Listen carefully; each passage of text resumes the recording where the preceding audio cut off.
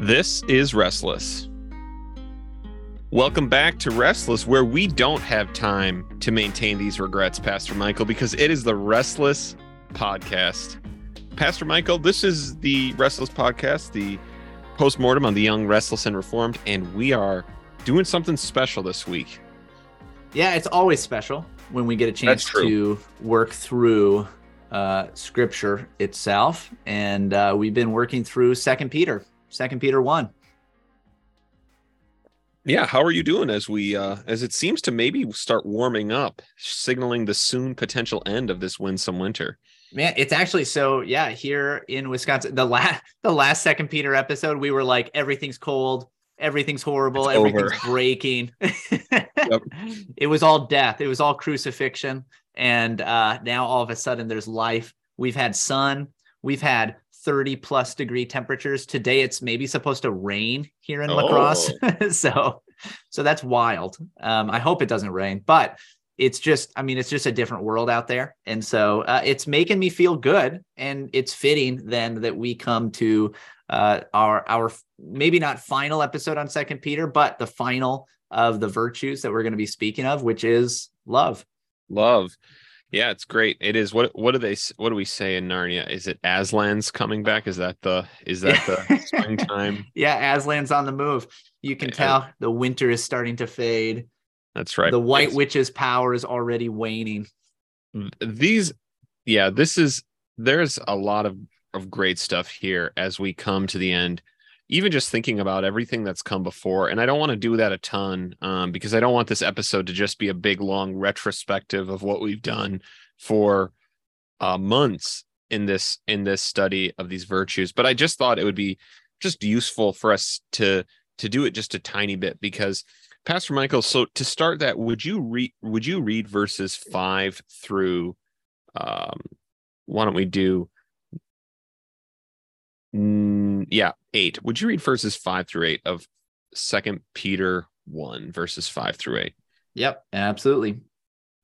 For this very reason, make every effort to supplement your faith with virtue, and virtue with knowledge, and knowledge with self-control, and self-control with steadfastness, and steadfastness with godliness, and godliness with brotherly affection, and brotherly affection with love.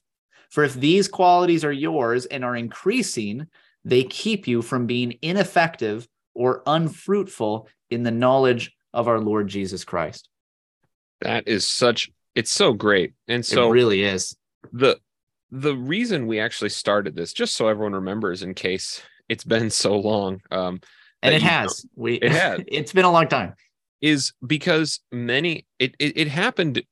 I don't know what we were doing, but it just came out of this realization that I had that so many of us, whether it's things that are put out by TGC or many names that we used to all kind of look up to in regards to the YRR, they were letting us down. They were disappointing us. And we realized as we read this, so much of it was this: we see them being totally ineffective in ministry, that there is basically just a lack of fruit at this point. And that instead of primarily focusing on picking on them, laughing at them, Peter actually gives young men and young women, people like us, instructions on what to do to avoid living long enough to become the villain like TGC. How do you do that? Sorry, TGC, you guys still do some good stuff, but everyone gets the point I'm making. And how can you not become unfruitful and ineffective, right? How do you be somebody that is effective and fruitful in your knowledge of Jesus Christ? That's really what we wanted to get to. That's right. And that all of these things are viewed as a supplement to our faith, right? That this is one of the things that the answer isn't actually faith. Faith is the basis of everything, because it's by faith we know God. It's by faith we are justified alone, right? And so you can't supplement faith, to a Christian life, because there's no Christian life without it. But we've walked through what it means to supplement it with virtue and knowledge and self-control and steadfastness and godliness, or piety, as we think that is much better understood, and brotherly affection. We've come to love. And so, all of these episodes have been wonderful for us to get to talk through. We've enjoyed them a ton. But we've come to the end, and we've come to love. And we hinted at this, especially in some of the stuff that, if you listen to the little section I included after we finished recording the main part of the episode, is all of these come with a background of the Greco-Roman world, that most of these things were prized in the Roman world. And Peter is communicating that in Christ, you actually attain what they desired. But he also, in all of these, there is a specific Christian understanding of these things, right? Mm-hmm. Maybe a good example would be last week when we did brotherly affection. That in the Roman culture was you and your right duty and feeling towards your kin, right? Your household relationships. And Peter and the Bible applies that to the church, right? That would have been unique. And we see those things with all of these. But now we've come to love. And this is a unique one. And actually, it's the presence of faith and love on this list that make me, we talked about early in this, that there are some people who kind of believe these are like a ladder of Christian virtue. You climb from one to the next, and that I don't find that overly persuasive. But there is some ordering, because I think that both Pastor Michael and I see a huge amount of significance in it starting with faith and ending with love. Yeah, the one being foundation, right? The starting place, where it all begins, what it all grows out of. And then love actually being the, something that permeates the whole. It is the substance of the whole, and at the same time, it is a kind of capstone. It is a kind of ultimate, final, the highest of things, right? Where it all comes together, where it all focuses, where it all climaxes. That's right. And so this word love is that famous word agape from the New Testament Greek. If you have an old translation, this was the word actually we always use to describe charity, right? But yeah, exactly. So just like Christian is founded and cannot exist without faith, the crowning goal, the crowning telos of the Christian life is love, right? This is why Paul, the famous line, right? These three remain: faith, hope, and love. And the greatest of these is love. Paul is able to place love over faith and hope. Right, because it's the end. It's the telos. It's where it all ends up, where it all leads. Someday we will see, not by faith, but by sight. But we will still love. Like, love is still going to be the center of everything that we do. This is right. I mean, what is all of the law, all of God's prescriptive will for us boiled down to by the Lord himself? It's love. Love God, love your neighbor. It all ultimately comes down to that. And Tim Keller I'm sorry, not Tim Keller. Why did I just think of that? Oh man, I just misspoke. Tim Keller on the brain. Yeah. But yeah, this word is also hope. In the same way, is surpassed by love, because hope is all about our future expectation. Yes. And again, when our faith is sight, there is no more future expectation, but we can still love.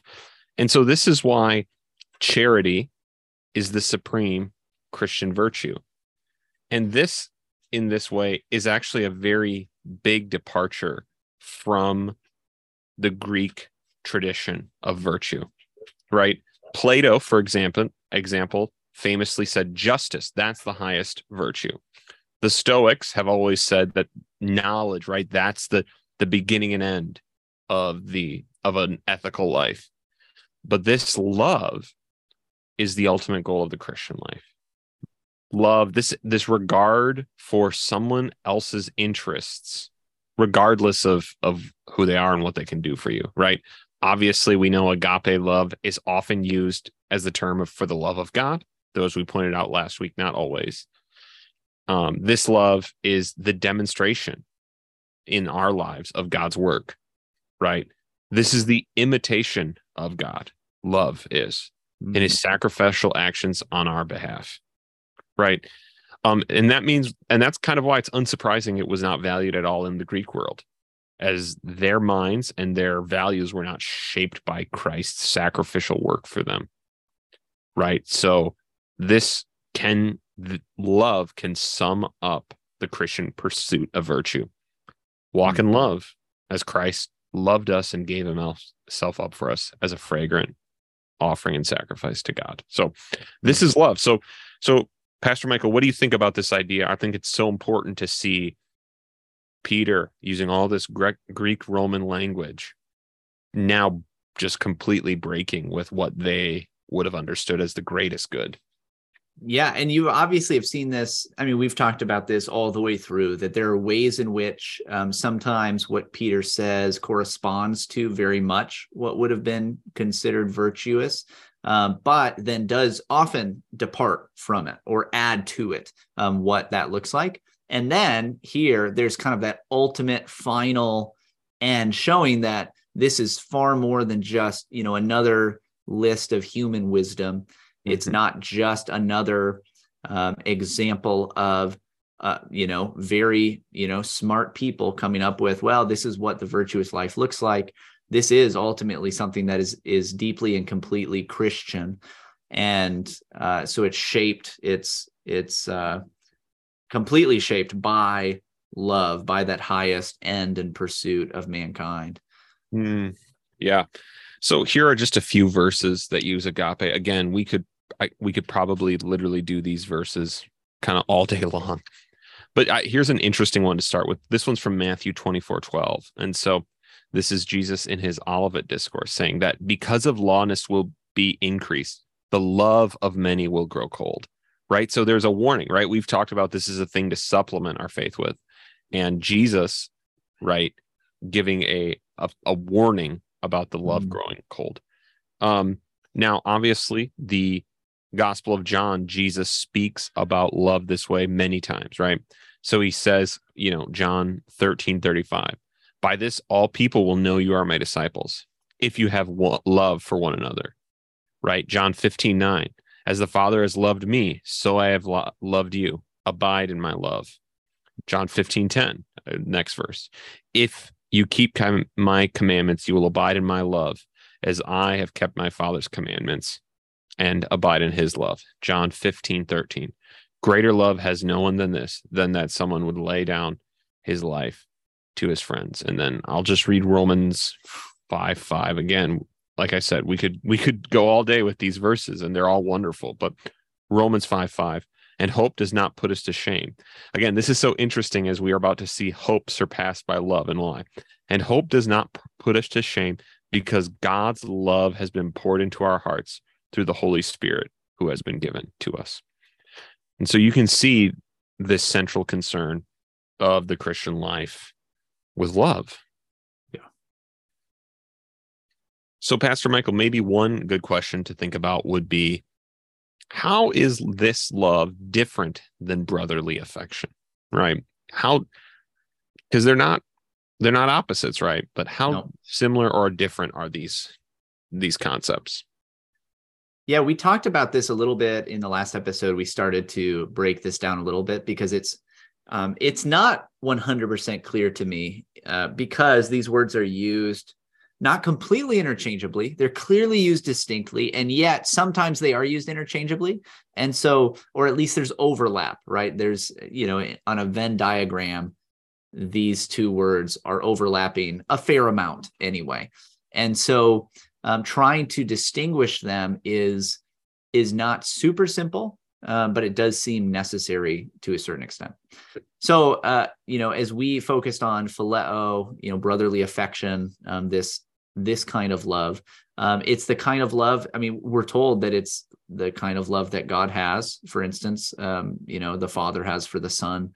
But it does seem like often when this is used for the, this brother to brother love, this love one to another, it is something that, in a sense, is I don't want to say it's earthly, but its focus is much more on the earthly plane, right? So, imagine it like this, you're sitting in a church, and phileo is what you are directing more toward one another.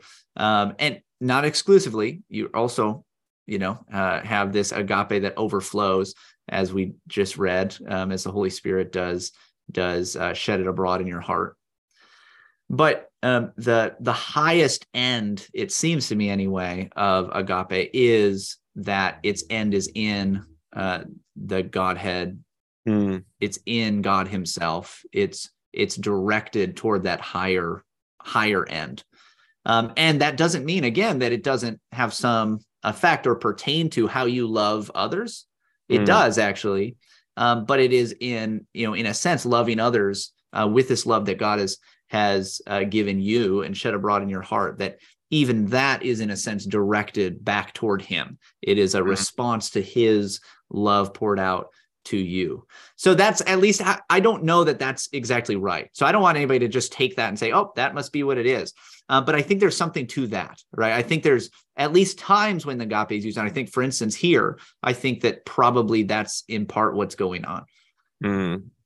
Yeah, I do think, again, I don't have a full answer to this either. This is why, this is the difficulty we have in reading the Bible, because we are not there, and we don't know how. We can't see the way they use the term brotherly love, brotherly affection in their everyday life, right? We can't see the ways it would be. But I do really think, one thing that's really helpful is one of the reasons I read that strange verse about love growing cold in the face of the persecution Jesus is talking about. What do you think he means by this love growing cold? I don't think he necessarily means like feelings or a lot. I think he means like many will no longer be willing to continue in and follow my commandments, identify with me because of persecution. The cost will get too high. Yeah. The cost will get too high to follow me. And so I do think this idea of sacrifice, of giving oneself up ultimately for another, and obviously the ultimate end being for God, right? For the Godhead, as the Son did. This is, I think, the thing that helps me, right? This is how will they know you're my disciples? By what, by your love. Well, what would that mean? It would mean the way they see how you will act towards each other will be will be the sign.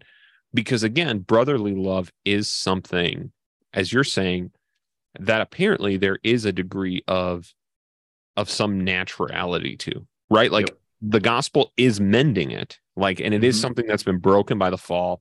It is something, a virtue for us to add, but it is something that is apparently, for it to make any sense, for there to be brotherly affection we can have, as we said last week, there has to be a level of it which is natural. For me to understand, what does it mean to extend that to the church? It means to be, well, what kind of warm regard do I have for my family? Yeah. Whereas the way we learn agape, the way we learn charity, is God's self-sacrificial, pure giving to us. I think, I don't know. Does that, I don't know. That's kind of I think that makes a lot of sense. I like that a lot, even, and so going back, you could say that there's an element of brotherly affection that may be sacrificing to a point or giving something up for another.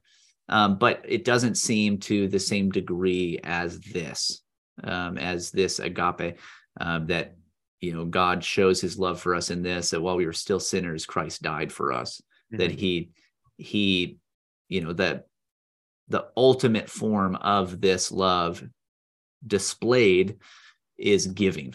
And that seems like it's in, there is the reason why I think that, this points to it being higher and not just purely natural is that giving in general on a purely natural level seems to me like there's kind of a limit. Whereas there does seem to be this element of, as far as higher things, heavenly things, there God has given in such a way that it is abounding, it's overflowing, it's supernatural, right? It's beyond nature, greater than nature even.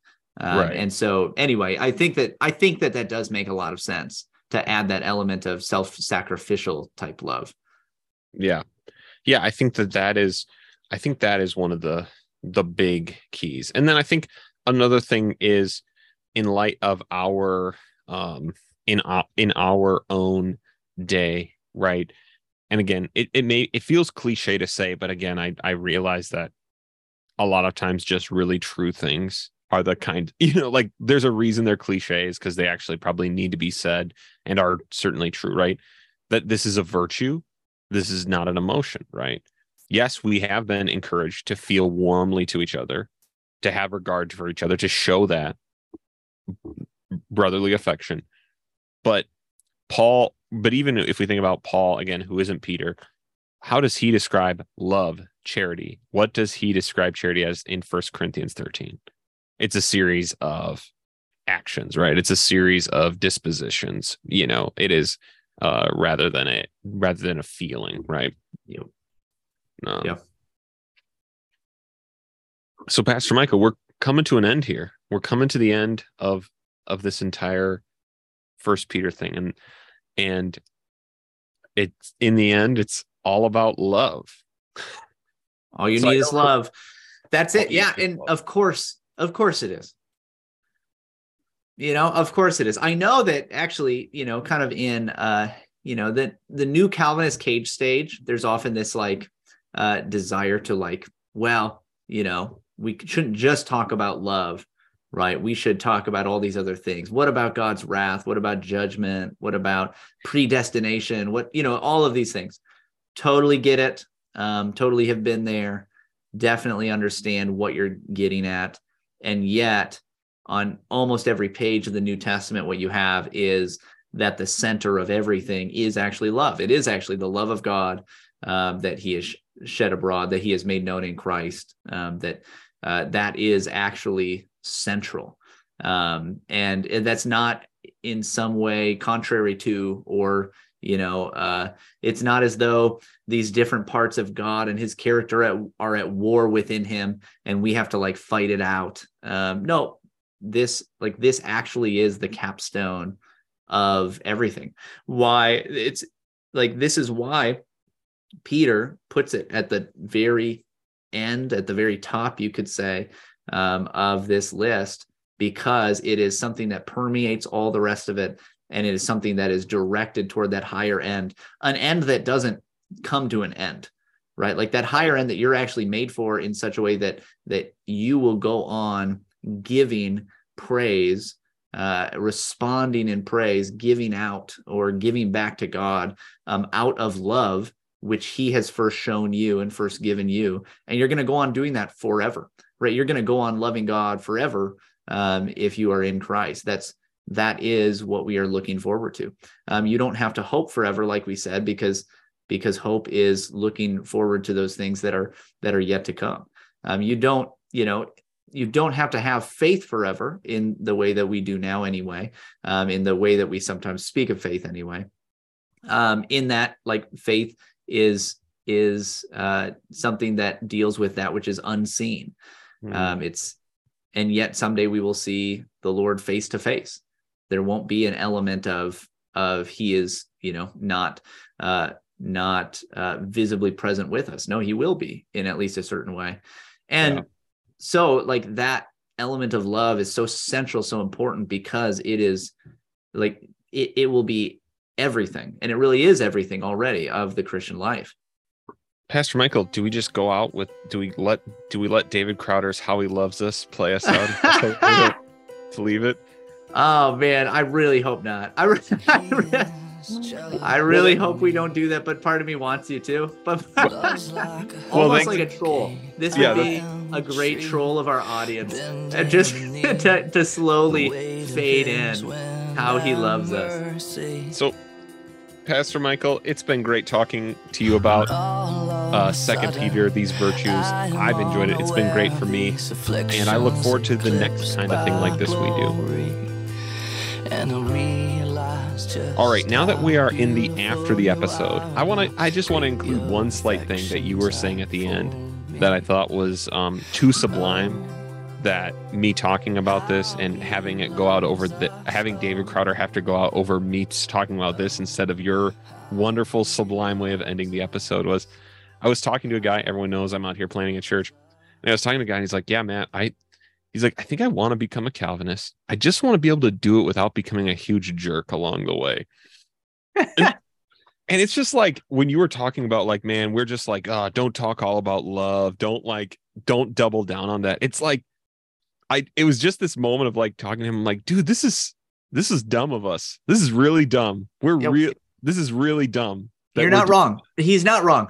Like, that is something that happens, and it's unfortunate. It's not good. And part of it is just that people are too sentimental. And so anytime somebody challenges that sentimentality, they feel like they're being a meanie.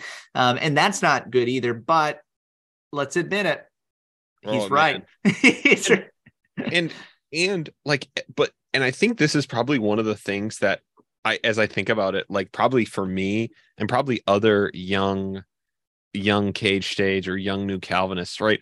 One of the reasons we probably actually weren't very attracted to really old school Reformed pastors is because it was like, dude, like their sermons, they just like talk all about the love of God and how he shows his love to us. And like that felt because I was a fool, that just feels like weak sauce, right? We're like, well, that's like, yeah, I get it. And again, it's because wives, it's how it's so separated, right? We've so separated that from everything else God is, right? That love sums up who God is. God is love, right? All of God is summed up in this. And again, right? I think, I actually think the reason we probably have an allergy to this is, I think in the evangelical world, sorry guys, I have a catchphrase that I'll hold back for now, but in the evangelical world, it's almost like God is sentimentality. God is the good vibes. Yep. Like, and I was just reading today, Robert Rayburn's, I think that's his name, right? Come Let Us Worship. And one of the things he talked about was the danger of letting emotion, like judging worship based on emotions, because we can be convinced that like we've actually met with God and encountered God, and our worship has been acceptable to God because it makes us feel a certain way. And that's dangerous because it's not true. Yeah. I just think that like, man, it is a huge bummer that is so, it's so prevalent. And it is what it is. It's just real. It is just the case. But in response to that, we don't have to be jerks. Right. Exactly. We can actually take the third way. And right there in the middle, we can be happy Calvinists, I'm joyful Calvinists. I'm just cutting this out. No, of course we can't. But right, this again, it's the foolishness of it. Of like, dude, the cross is the demonstration of God's love. No one loves another more than this, and he lays down his life for his friend. Watch any war movie where a guy lays down his life for his friend. You actually see it's horrible, it's heart-wrenching, it's difficult to watch, but there's always a deep sense of satisfaction and rest when someone does it, because it is everyone knows I'm seeing what the world is about and what it's for. Like that's what when we see it, that's what we know, even though all of these other things are true. And right. So it's not even me saying, so there is no feeling, there is no emotion. No, you will have the most deep sense of this is what the world is for, even though that no matter the outward circumstances, even if it comes with, of course, feelings of anxiety, right? Like these kinds of things, right? Christ felt, and I don't mean this in the sin, because I know we talk about anxiety with all kinds of things, right? Christ was overwhelmed by what was before him, and it was still love. And he did it for the joy set before him, right? So it wasn't without feeling or emotion.